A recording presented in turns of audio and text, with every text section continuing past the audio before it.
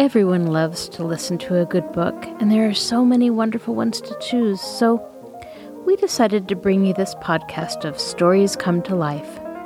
Each episode features a story from either classic or modern literature, especially chosen to be interesting and exciting to hear. So sit back, relax, and listen to this story come to life. Welcome to Stories Come to Life. I am your host, Catherine Lopez-Luker.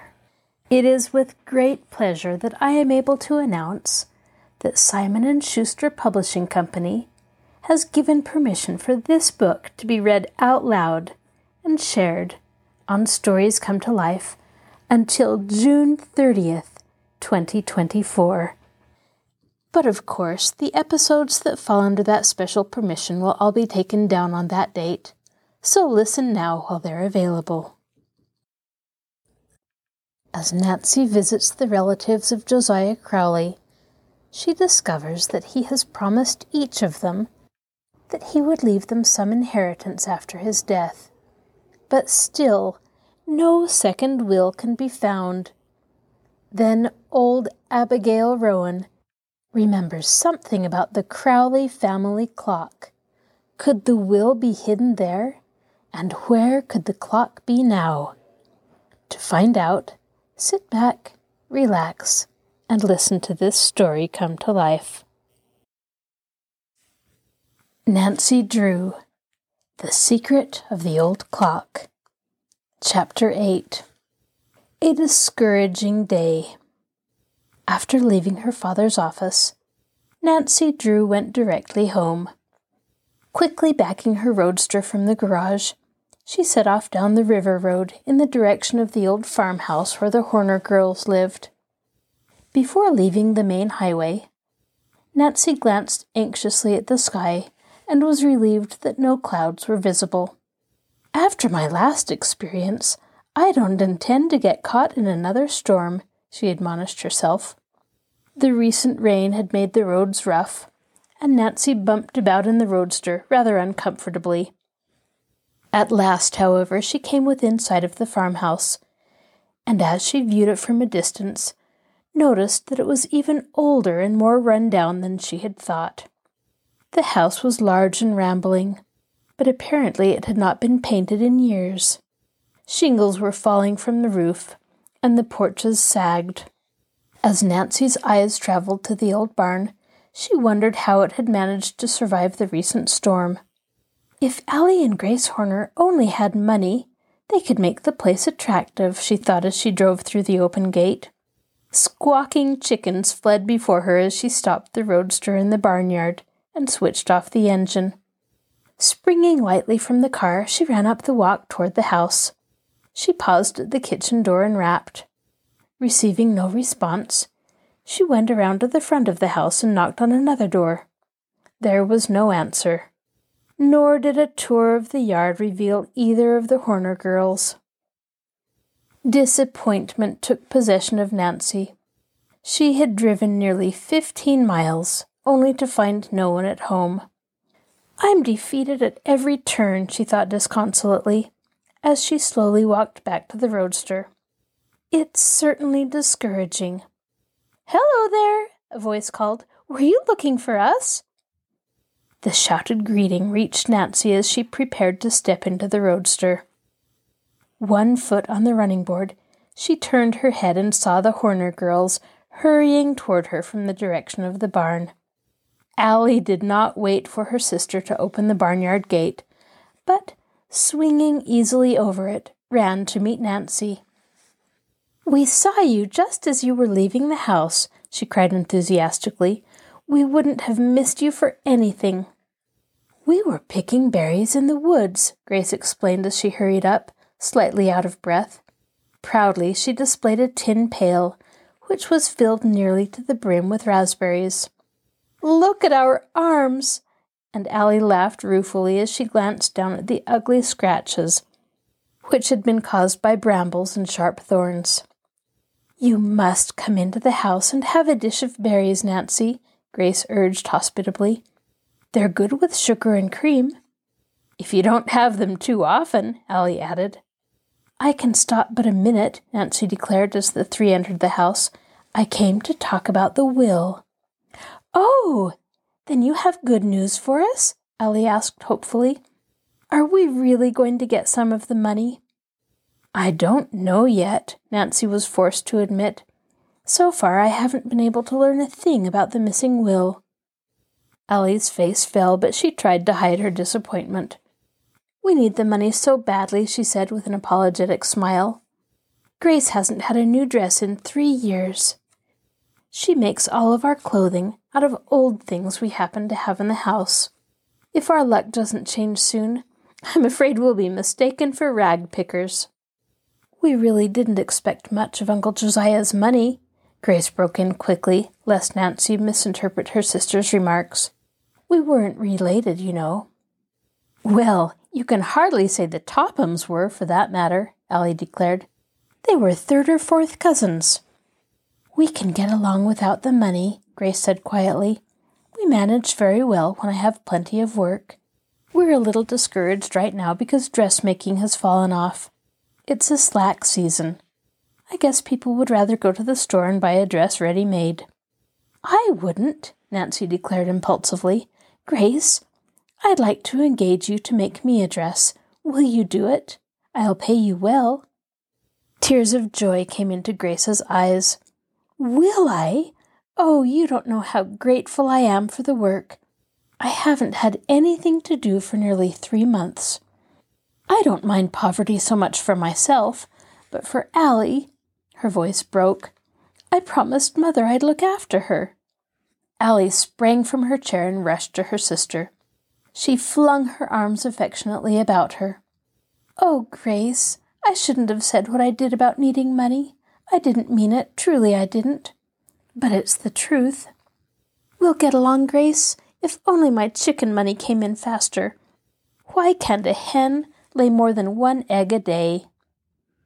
Grace smiled faintly at Allie's feeble attempt at a joke, and to break an awkward silence, Nancy took up the conversation. I'll bring the dress material with me the next time I come this way. She did not need a new dress, but she realized that there was no other way to help the Horner girls, for they were too proud to accept money. And now I want to ask you a few more questions about Josiah Crowley, Nancy told them. Do you know whether he ever visited other relatives besides the Tophams? Oh, yes, Allie returned promptly. He was only distantly related to the Tophams, you know. They were 3rd cousins, I believe. He had a number of other relatives whom he frequently visited. Before he went to live with the Tophams, they took turns keeping him, Grace informed her visitor. Can you tell me the names of those relatives? Let me see. Grace lost herself in thought. There are 2 cousins living in Masonville. Matilda and Edna Turner, Allie prompted her. They're regular old maids, but awfully nice. They were wonderful to Uncle Josiah when he was alive.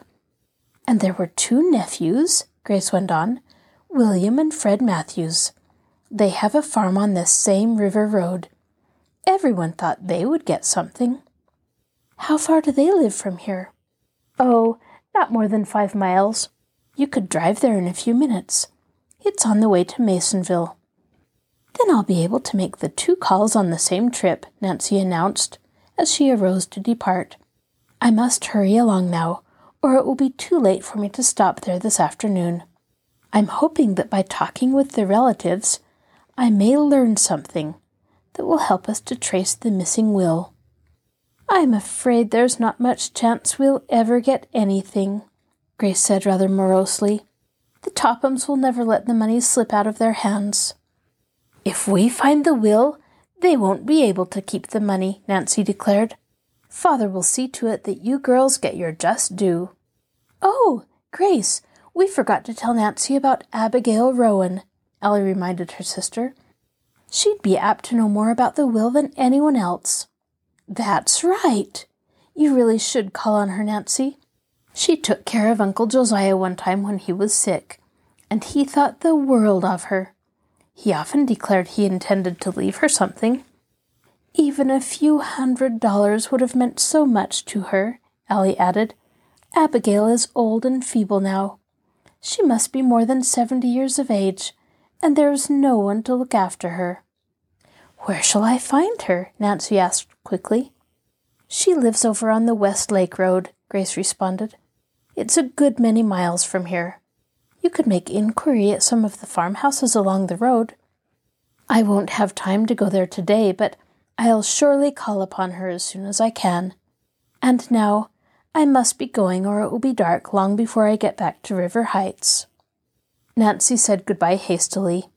The Horner girls accompanied her to the roadster and watched her drive away. As she looked back from the corner, they waved their handkerchiefs. Plucky girls, Nancy thought. Until today, I didn't realize how terribly they need help. I simply must find a way to help them. She drove along the river road, heading in the direction of Masonville. Although it was growing late, Nancy was determined to visit the Matthews brothers, and if possible, Matilda and Edna Turner. After she had gone perhaps 5 miles, she began to watch the mailboxes, and presently noticed one that bore the name Matthews.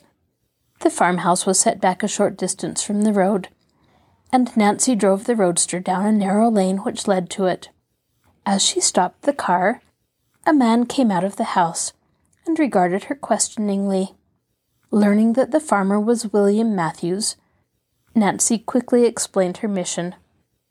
At first, the man was inclined to distrust her, but after he had made certain that she was not a friend of the Richard Topham family, he talked frankly of Josiah Crowley and told all that he knew concerning the will. My brother and I have filed a complaint with the proper authorities at the courthouse, he explained. We feel certain there must have been another will, because Uncle Josiah always said that he intended to leave us something. Did you actually see the will? Nancy questioned hopefully. The farmer shook his head. No, my brother and I haven't the proof that he ever made a second will, but we do know that he never had any particular love for the Tophams. He felt that they took him in only because they were after his money, and I guess he wasn't wrong at that. Anyway, I am certain that he had made up his mind to cut them off without a cent. Perhaps he neglected to write the second will. That wouldn't be like Uncle Josiah. He was rather queer about little things, but he was always particular in attending to business matters. No, I'm more apt to think he made the will and hid it somewhere. You have no idea where he could have concealed it? Not the slightest, miss. My brother and I will be glad to offer a substantial reward to anyone who can produce it. Nancy asked a number of other questions, but the farmer was unable to furnish information which was of any value. Disappointed, she thanked the man for his trouble and continued on her way to Masonville. Rumor, she sighed. That's all I hear. At my next stop, I hope I'll acquire a few facts. Upon reaching Masonville, Nancy made inquiry and was directed to the home of the Turner sisters. They lived alone at the outskirts of the city. Although not in poverty, they did not have any more money than they needed. Nancy found them at home, and when they learned the purpose of her visit, they greeted her cordially. They were very pleasant ladies, and she spent nearly an hour at their home. But although they answered her questions willingly, she learned nothing which had a direct bearing on the missing will. Matilda and Edna Turner insisted that Josiah Crowley had intended to disinherit the Tophams, but they had no idea what could have become of the later will. They had been led to expect a small inheritance, and were disappointed that everything was to go to the Tophams. Why don't you talk with Abigail Rowan? Matilda suggested at the conclusion of the interview. She took care of Josiah once when he was sick, and he thought a lot of her. She knew more about his queer ways than any other living person. I don't believe it would do a particle of good, Edna interposed. Abigail is getting along in years, and her memory isn't what it used to be. It was after dark when at last Nancy took leave of the Turner sisters and headed her roadster toward home. She was tired and hungry as well as discouraged. "So far I've only wasted my time," she thought despondently. "I'm no closer to finding the will than I ever was, and I'm sure there is one. I've often heard Father say that no real mystery is solved without a lot of hard work, and I'm ready to believe it." With the exception of Abigail Rowan, Nancy had called upon all of the Crowley relatives. From what the Turner sisters had told her, she was doubtful that a visit to her cottage would be worthwhile. "Oh, well, I suppose I may as well go there tomorrow," Nancy decided after a mental debate. "She's my last hope. If I fail there, I'll be forced to give up." Chapter 9. Vital Information. "This must be the house. It certainly fits the description given me." As she spoke, Nancy Drew paused before a square, one-story frame building, which stood dejectedly in the center of a yard overgrown with weeds and dandelions. The cottage was sadly in need of paint, and pickets were missing from the sagging fence which enclosed it. A boardwalk, which led to the front porch, had begun to rot away and offered treacherous footing. "The place looks deserted, but I'm sure Abigail Rowan must live here," Nancy assured herself as she made her way up the walk, gingerly avoiding loose boards which threatened to fly up at her. Early that morning she had left River Heights in her final quest for information concerning the Crowley will. Nancy did not know exactly where Abigail Rowan lived, but she had taken the West Lake Road and had made inquiry along the way. Neighbors had assured her that she could not miss the place, as it was the most run-down house along the road. "If Abigail can't help me, I'm at the end of my string," Nancy thought as she rapped on the front door. There was no response to her knock, and she rapped a second time. She was about to turn away in disappointment when a slight noise within the house attracted her attention. She was certain her rap had been heard. "Who's there?" a muffled voice called. "If you're a peddler, I don't want anything."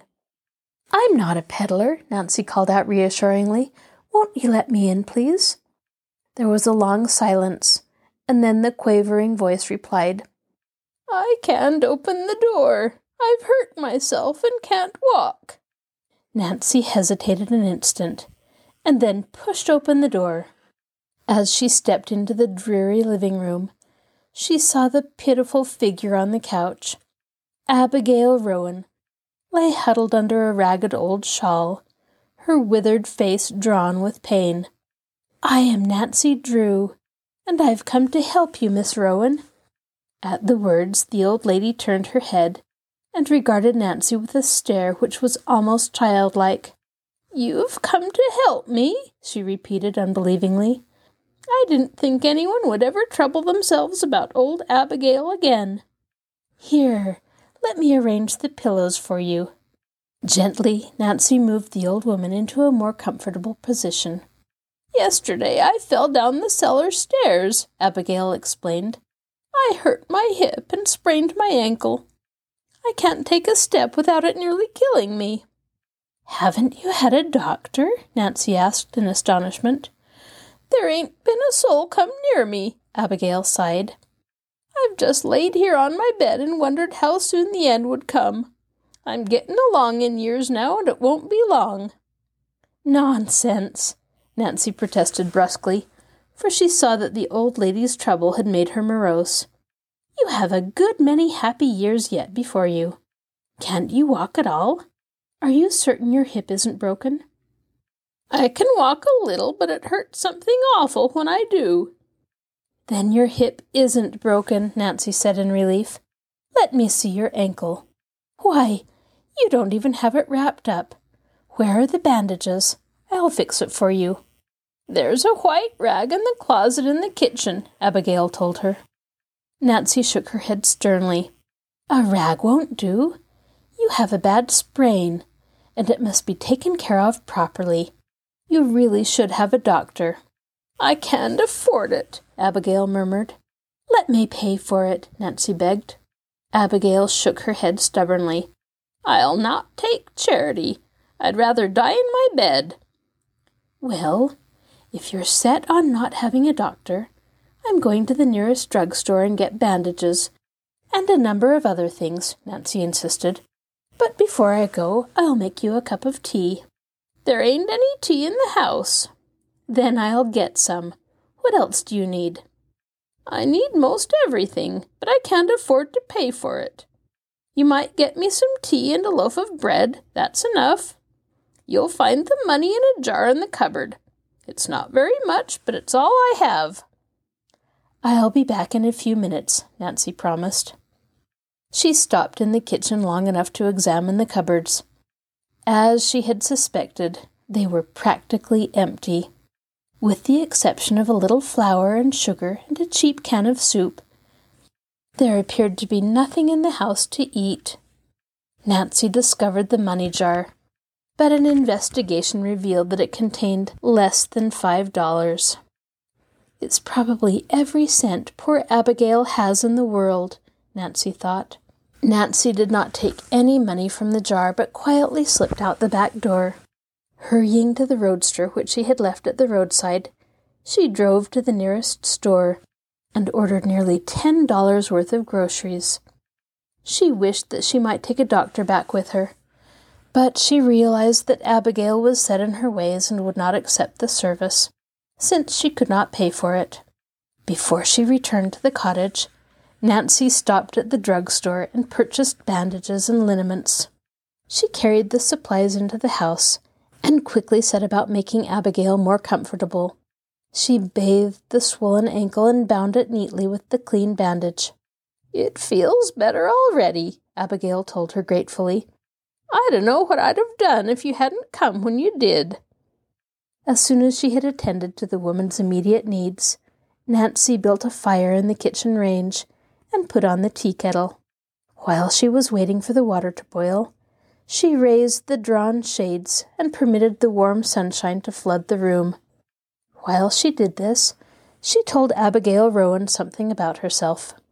After the tea had steeped, she poured Abigail a cup and urged her to eat the nourishing meal she had prepared. She was gratified to observe that almost immediately the old woman became more cheerful and seemed to gain strength. She sat up on the couch and appeared eager to talk with Nancy.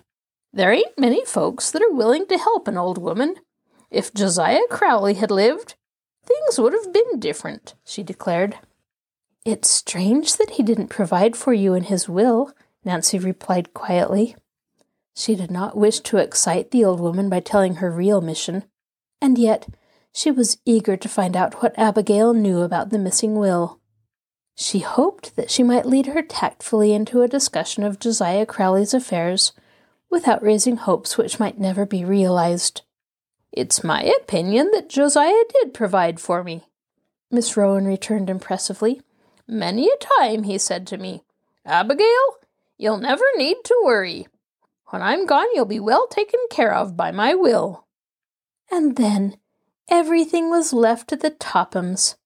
Nancy encouraged her to proceed. That was according to the first will, but there was another one. I don't know what became of it. Are you sure there was another will? Nancy inquired almost too eagerly, for Abigail looked at her rather sharply. Of course I am. I'm as sure of it as I am that I'm sitting here. Why, I saw that will with my own eyes. You saw it? Nancy gasped. The old woman nodded gravely. Mind, I didn't see what was in the will. One day Josiah came in where I was sitting, in my rocking chair, and right off I noticed he had a piece of paper in his hand. Abigail, he said, I've made my will. I fooled them lawyers and wrote it myself. How long ago was that? Nancy asked quickly. Let me see. Abigail frowned thoughtfully. No, I can't remember the exact date. It was about the time Josiah went to live with Richard and Cora. Well, to go on with what I was saying, when Josiah showed me the will, he seemed mighty tickled about it. Mind, he didn't show me what was inside, but he hinted that he'd done well by me. But Josiah, I said to him, are you sure it's legal to write it yourself? Of course it is, he said to me. A lawyer told me it was all right, just so long as I had it witnessed. Do you know who witnessed the will? Nancy broke in. No, I didn't ask him, and he didn't say. He just went out of the room, chuckling in that funny way he had. Haven't you any idea what became of the will? Nancy asked hopefully. I reckon he hid it somewhere. That would be like Josiah. But I remember he did say something about putting it where nobody can get it, lest they have the legal authority. So I don't know what became of it. For all I know, he may have turned it over to a lawyer. Are you certain that was all he said? Nancy inquired gently. She knew that Abigail had grown rather childish, and that her memory was failing. It seems to me he did say something about what he was going to do with that will, but I just can't recollect. Abigail shook her head and sighed. Many a night I've laid awake trying to think what it was. It seemed to Nancy that as victory was almost within her grasp, it had been snatched from her. Undoubtedly, Abigail Rowan held the secret of the Crowley will locked in her brain, and it was equally likely that she would never be able to recall the vital information, unless, in some unusual way, her memory was given a particular stimulus. Try to think, Nancy begged.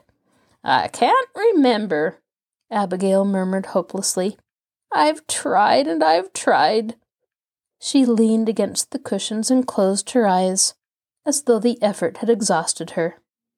At that very moment, the clock on the mantel chimed 3. Abigail Rowan's eyes fluttered open, and an odd expression passed over her face. For an instant, she stared straight before her, and then slowly turned her head and fastened her eyes on the clock. Chapter 10. Abigail's Disclosure. When the mantel clock finished striking the hour of 3, Abigail Rowan's lips began to move. Nancy leaned forward eagerly, fearful lest a single word escape her. She sensed that the striking of the clock at a psychological moment had started a train of thought coursing through the old woman's mind, and now she believed that an important disclosure was about to be made. The clock! Abigail whispered so softly that the words were scarcely audible. That was it! The clock! Josiah Crowley hid the will in a clock? Nancy prompted her. No. Abigail shook her head and sighed again. That wasn't it. I thought I had it, and then it slipped my mind. I seem to recollect that he said something about a clock, but that wasn't it. Abigail continued to stare at the timepiece, as did Nancy, who was at a loss to understand what connection it could have with the missing will. Suddenly, a low cry came from the old woman. There! It came to me just like that, after all these years. Tell me, Nancy commanded quietly, for she feared that the knowledge might slip from the old lady before she could disclose it. A notebook, Abigail brought out triumphantly. It was something about a notebook. Tell me more about the notebook, Nancy urged gently. Although she could scarcely hide her eagerness, she forced herself to speak quietly, lest she should excite Miss Rowan. I remember it all now. Josiah wrote about the will in a little notebook of his. One day, he said to me, Abigail, after I'm dead, if my will doesn't come to light, you can find all about it in this little book of mine. What became of the notebook, Miss Rowan? I can't seem to recall. He hid it someplace. Again, Nancy Drew was baffled. Involuntarily, her eyes traveled to the mantel clock. She studied it critically. What connection could the clock have with the missing will, she asked herself. Certainly there must be one, for otherwise its striking would not have caused Abigail to think of the notebook. Nancy had studied psychology in school, and was familiar with the power of suggestion and association. Now her keen mind jumped to the conclusion that a clock had something to do with the missing Crowley will.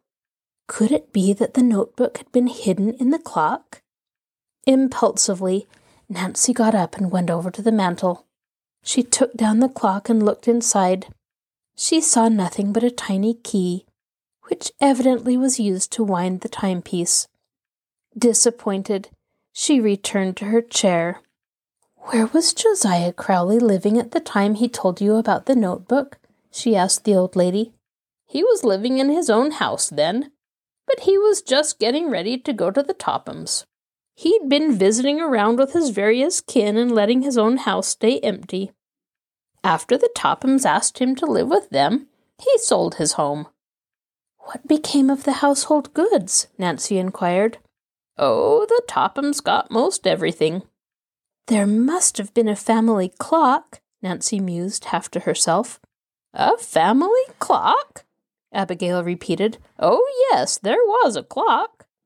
"Can you describe it?" Nancy questioned. "Well, it was just an ordinary mantel clock, tall and with a square face. Something like that one over there."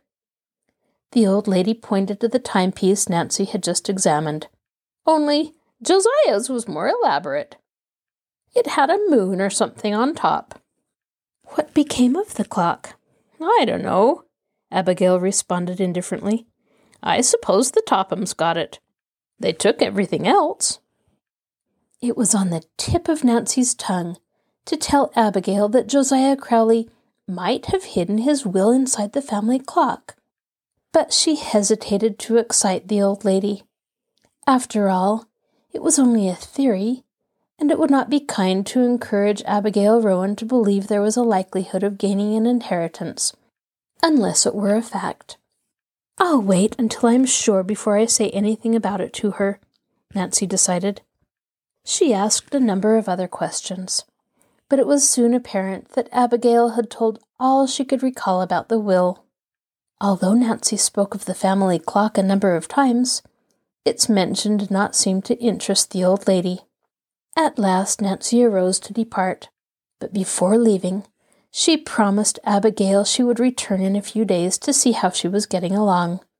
It was likewise her intention to stop at the nearest house, to ask a neighbor woman to look after the old lady during her absence, but she said nothing of this, as she knew Abigail would protest. After attending to the mission, she sprang into her roadster and started for River Heights. Nancy Drew was highly elated at the information she had gleaned, and was now more interested in the case than ever. "I'll not tell the Horner girls what I've learned," Nancy advised herself. "At least, not until I have learned more about the family clock. If nothing comes of my theory, Allie and Grace would only be disappointed. I'll not raise their hopes until I have something important to tell." As Nancy drove along the Westlake Road, she reviewed the facts of the Crowley case. Unquestionably, Josiah Crowley had made a second will. According to Abigail Rowan, he had secreted it in a safe place and had written its location in a little notebook. He had told Abigail where the notebook could be found in case of his death, and with the passing years, the knowledge had slipped away from the old lady. "It's my opinion that Josiah Crowley hid the notebook in the old family clock," Nancy reasoned. "Otherwise, why would Abigail have said anything about it?" Nancy was at a loss to know how to proceed. She knew that her next step in unraveling the mystery was to search the Crowley clock, but this would not be easy to accomplish. If, as Abigail had indicated, the clock had fallen into the hands of the Tophams, the task might be an impossible one. Then, too, it was not at all unlikely that the Tophams had already discovered the notebook. In that case, they would have destroyed it, Nancy told herself. Still, from the conversation I overheard in the park, I feel reasonably certain the notebook has never been found. No, if Josiah Crowley ever hid it in the clock, it must still be there, and it's up to me to get hold of it. During the long ride to River Heights, Nancy Drew mulled over the perplexing problem. But try as she would, she could think of no way to get her hands on the old clock. She must find some means of gaining entrance to the Topham residence. I can't very well climb through a window, much as I would like to, she laughed, and if I pay a social call upon the Tophams, they're sure to be suspicious. We haven't been friendly for years, and since Ada and Isabel discovered that I have taken an interest in the Horner girls, they would be certain to question my motive in going to their house. No, I must think of a good excuse. Presently, Nancy reached River Heights. She drove the roadster down the boulevard and stopped in front of her home. As she stepped out and was preparing to go into the house, she heard her name called. Wheeling about, she saw a girl running toward her. It was one of Nancy's chums, Helen Corning. "Hello, Nancy," Helen called. "I haven't seen you for days. Where do you keep yourself?" Nancy laughed as she greeted her chum. "Oh, I've been especially busy lately. Come into the house and we'll have a chat." "Oh, I can't, Nancy. I wouldn't be up this way, but I'm trying to sell tickets for a charity dance." "How many have you sold?" "I have 6 left," Helen sighed. "It's a thankless job." "I'll take 2 if that will help you out," Nancy offered. "Will it help me? Say, if I ever got rid of these tickets, I'm going to dance a hornpipe. If I don't sell them this afternoon, it's going to fix it so I can't start for Moon Lake. I wish I'd never promised to sell the things." "Moon Lake?" Nancy asked in surprise. "Yes, I'm going to a girls' camp there. I had planned to leave tonight, but unless I can get rid of these tickets, I don't see how I can. I wish you were going with me to Moon Lake, Nancy." "So do I, Helen." "Why don't you come along, then?" "Oh, I can't," Nancy protested. "I'm involved in something important and I can't get away. I'd love to go, though. Really, I would." "Well, if you find you can make it later, just hop into your roadster and come along. I'll be there for 2 weeks. That is, if I ever get rid of these charity tickets. I can't leave until I've sold them. I'd pay for them out of my allowance, only I've spent it already." "You are in difficulties," Nancy laughed. She reached in her purse. "How much are the tickets, Helen?" $2 each. How many will you take?" "Oh, give me 2. As Helen extended the tickets, a sudden thought struck Nancy Drew. A pleased light broke over her face. "I have an idea, Helen. I'll sell all your tickets for you. How will that suit you?" "You're not joking?" "Never was more serious in my life." "Then the tickets are yours, but let me warn you it won't be easy to sell them." "I'll enjoy trying it." "Well, I must say you have queer ideas of fun," Helen commented dryly. "But I'll not argue with you. This will be fine for me. Now I'll be able to start for camp this afternoon. Here are the tickets." She handed them over with evident pleasure. "Good luck to you, Nancy. You'll need it." After Helen Corning had gone on down the street, Nancy Drew walked slowly toward the house. She regarded the charity tickets meditatively and chuckled softly to herself. "That's once when I killed 2 birds with 1 stone. These tickets will serve as my passport to the impregnable Topham Fortress." Chapter 11. Visiting the Tophams. It was nearly 3 o'clock of the following afternoon when Nancy Drew paused in front of the Topham residence on Highland Boulevard. She surveyed the structure with distaste. The house was a large, pretentious affair of nondescript type. It was set back from the street and seemed to look down rather aloofly upon the surrounding homes. Even a casual glance at the lawn revealed that it had been landscaped with a vengeance. In an effort to do it in proper style, Mrs. Topham had crowded the yard with sundials, benches, birdhouses, and statues. Such a lack of taste, Nancy thought as she walked up the path to the house. She lifted the knocker on the front door. Nancy Drew realized that the interview was apt to be an unpleasant one, and she braced herself for the ordeal. I must be diplomatic, she advised herself, or I'll not learn a thing about that clock. If they suspect what I'm about, they may bounce me out on my ear. At that moment, a uniformed butler opened the door and condescendingly waited for Nancy to state her mission. "Tell Mrs. Topham that Miss Drew is calling," she directed. "I'm selling tickets for the charity dance. It's one of the most important social functions of the year, and I'm sure that Mrs. Topham will wish to attend." Nancy was forced to wait until the butler returned with permission for her to enter. As she was finally ushered into the living room, she could not help but smile at the elaborate formality, for in spite of Mrs. Topham's lofty ambitions, the woman had never achieved the commanding position in society that she strove for. The room in which Nancy found herself was even more bizarre than she had anticipated. Expensive oriental rugs clashed with window draperies of a different hue. The walls were heavy with paintings, which were entirely out of place in such a small room, and period furniture had been added indiscriminately. But Nancy Drew was not interested in Mrs. Topham's lack of taste. As soon as the butler had left her alone, she hastily glanced about. Almost at once, her eye fastened upon a mantel clock, which rested above the fireplace. "I wonder if that can be the Crowley clock," Nancy thought. She rather doubted it, for the clock was too modern in appearance.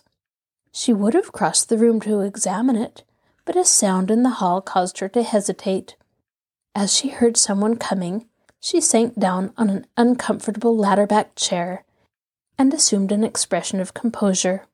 Mrs. Topham sailed grandly into the room, and after surveying her for a minute, took a seat opposite Nancy. "Well?" she demanded coldly. "What is it?" "I'm selling tickets for the—" "I don't want them," Mrs. Topham broke in rudely. "I can't be handing out my money to every peddler that comes along." "Mrs. Topham, I am not a peddler," Nancy said cuttingly, as the color mounted to her cheeks. With difficulty she kept her temper in check. "Perhaps you didn't understand my name. I am Nancy Drew." "Oh." A slight change came over Mrs. Topham's face, for she was fully aware that Carson Drew and his daughter were cordially welcomed in River Heights homes, which merely tolerated the Tophams, or, in a few cases, barred them. "I didn't catch the name, Miss Drew. What is it you are selling?" "Tickets for the charity dance." "Well, I hardly know what to say," Mrs. Topham hedged. It was apparent that she was afraid to offend Nancy, and yet she was unwilling to part with the money. Although the Tophams were well-to-do, it was common knowledge that Mrs. Topham was decidedly stingy where other persons were concerned. "How much are the tickets?" $2 each." "Why, that's positively exorbitant," Mrs. Topham protested. "But we're selling the tickets for charity," Nancy explained. "I can assure you the cause is an excellent one." Before Mrs. Topham could reply, the front door opened, and Isabel and Ada entered the house. Unaware of the visitor, they paused in the hall and carried on a disgruntled conversation. Evidently, they had been making social calls and were angry because some woman had refused to see them. "Her maid said she wasn't at home, but I know she was," Nancy heard Ada complain. The two sisters entered the living room, and when they saw Nancy, stopped short and stared rudely at her. They did not speak a word of greeting. "Miss Drew is selling tickets to a dance," Mrs. Topham informed her daughters. "Don't buy them," Ada advised harshly. She had not forgotten the scene in the department store, and longed to avenge herself upon Nancy, whom she considered responsible for her humiliation. "But Ada," Mrs. Topham protested feebly, "I thought it might help our social standing to take a few tickets." "Don't be silly, Mother," Ada snapped. "You'll only waste your money. We don't want to go anyway." "All right, I won't buy the tickets. Good afternoon, Miss Drew." Reluctantly, Nancy arose. She was somewhat taken aback at the unceremonious dismissal, for she had not accomplished the real purpose of her visit. As she turned, Nancy saw that Richard Topham blocked the door. He had entered so quietly that his arrival had been unobserved. "Just a minute, Miss Drew," he said. "How many tickets have you there?" "4?" Nancy gasped in surprise. "I'll take them all." With a grand gesture, Richard Topham opened his pocketbook and carelessly pulled out a $20 bill. "Keep the change," he ordered with assumed indifference. "Give it to the charity." "Richard!" His wife gazed at him with disapproval. "Have you lost your mind? A $20 bill?" she whispered. "It's you who can't see beyond your nose," Mr. Topham retorted, but in a low voice. "You're always trying to get into society, and then you pass up a real opportunity. This donation will get our names into the paper." He slumped into the nearest chair and, opening the afternoon paper, buried himself in the stock page. Mrs. Topham knew that the matter was closed, for she scarcely dared speak to her husband when he was absorbed in his market reports. Nancy, too, realized that she had no excuse for prolonging her stay. "I really must be going," she said quickly. "What time is it anyway?" "There's a clock in front of you," Isabel told her pointedly. "Why, so there is," Nancy returned pleasantly. She glanced at the timepiece as though she had never seen it before. "Oh, surely that can't be the old Crowley clock. I'm so interested in heirlooms." "I should say not. This is a far more expensive clock than the one Josiah Crowley left us," Mrs. Topham informed her caller condescendingly. "Indeed, but I suppose you still have the family clock stored away in your attic. It's so hard to part with heirlooms." Cleverly, Nancy led Mrs. Topham to further disclosures. "It wasn't hard to part with that old-fashioned thing," Mrs. Topham returned. "We didn't want it cluttering up the attic," Isabel added. "Crowley left so much old junk." "We considered the clock entirely out of place in our modern home," Mrs. Topham continued, "so we sent it up to our bungalow on Moon Lake." Unwittingly, Mrs. Topham had given Nancy the information which she sought. The purpose of her visit accomplished, the girl politely thanked the Tophams for the purchase of the charity tickets and quickly took her leave. As she walked down the path to the street, she chuckled softly to herself. The Tophams may be old schemers, but this time they weren't so clever. Unless I am mistaken, those tickets will prove to be the most expensive ones they ever bought. Before they get through, it may cost them the Crowley fortune. This is your host, Catherine Lopez Luker. Thank you for joining us for this episode of Stories Come to Life. Be sure to join us next time when we continue to listen to The Secret of the Old Clock. You can find a link to our podcast on the Marshall Public Library webpage, www.marshallpl.org. I'll talk to you again soon.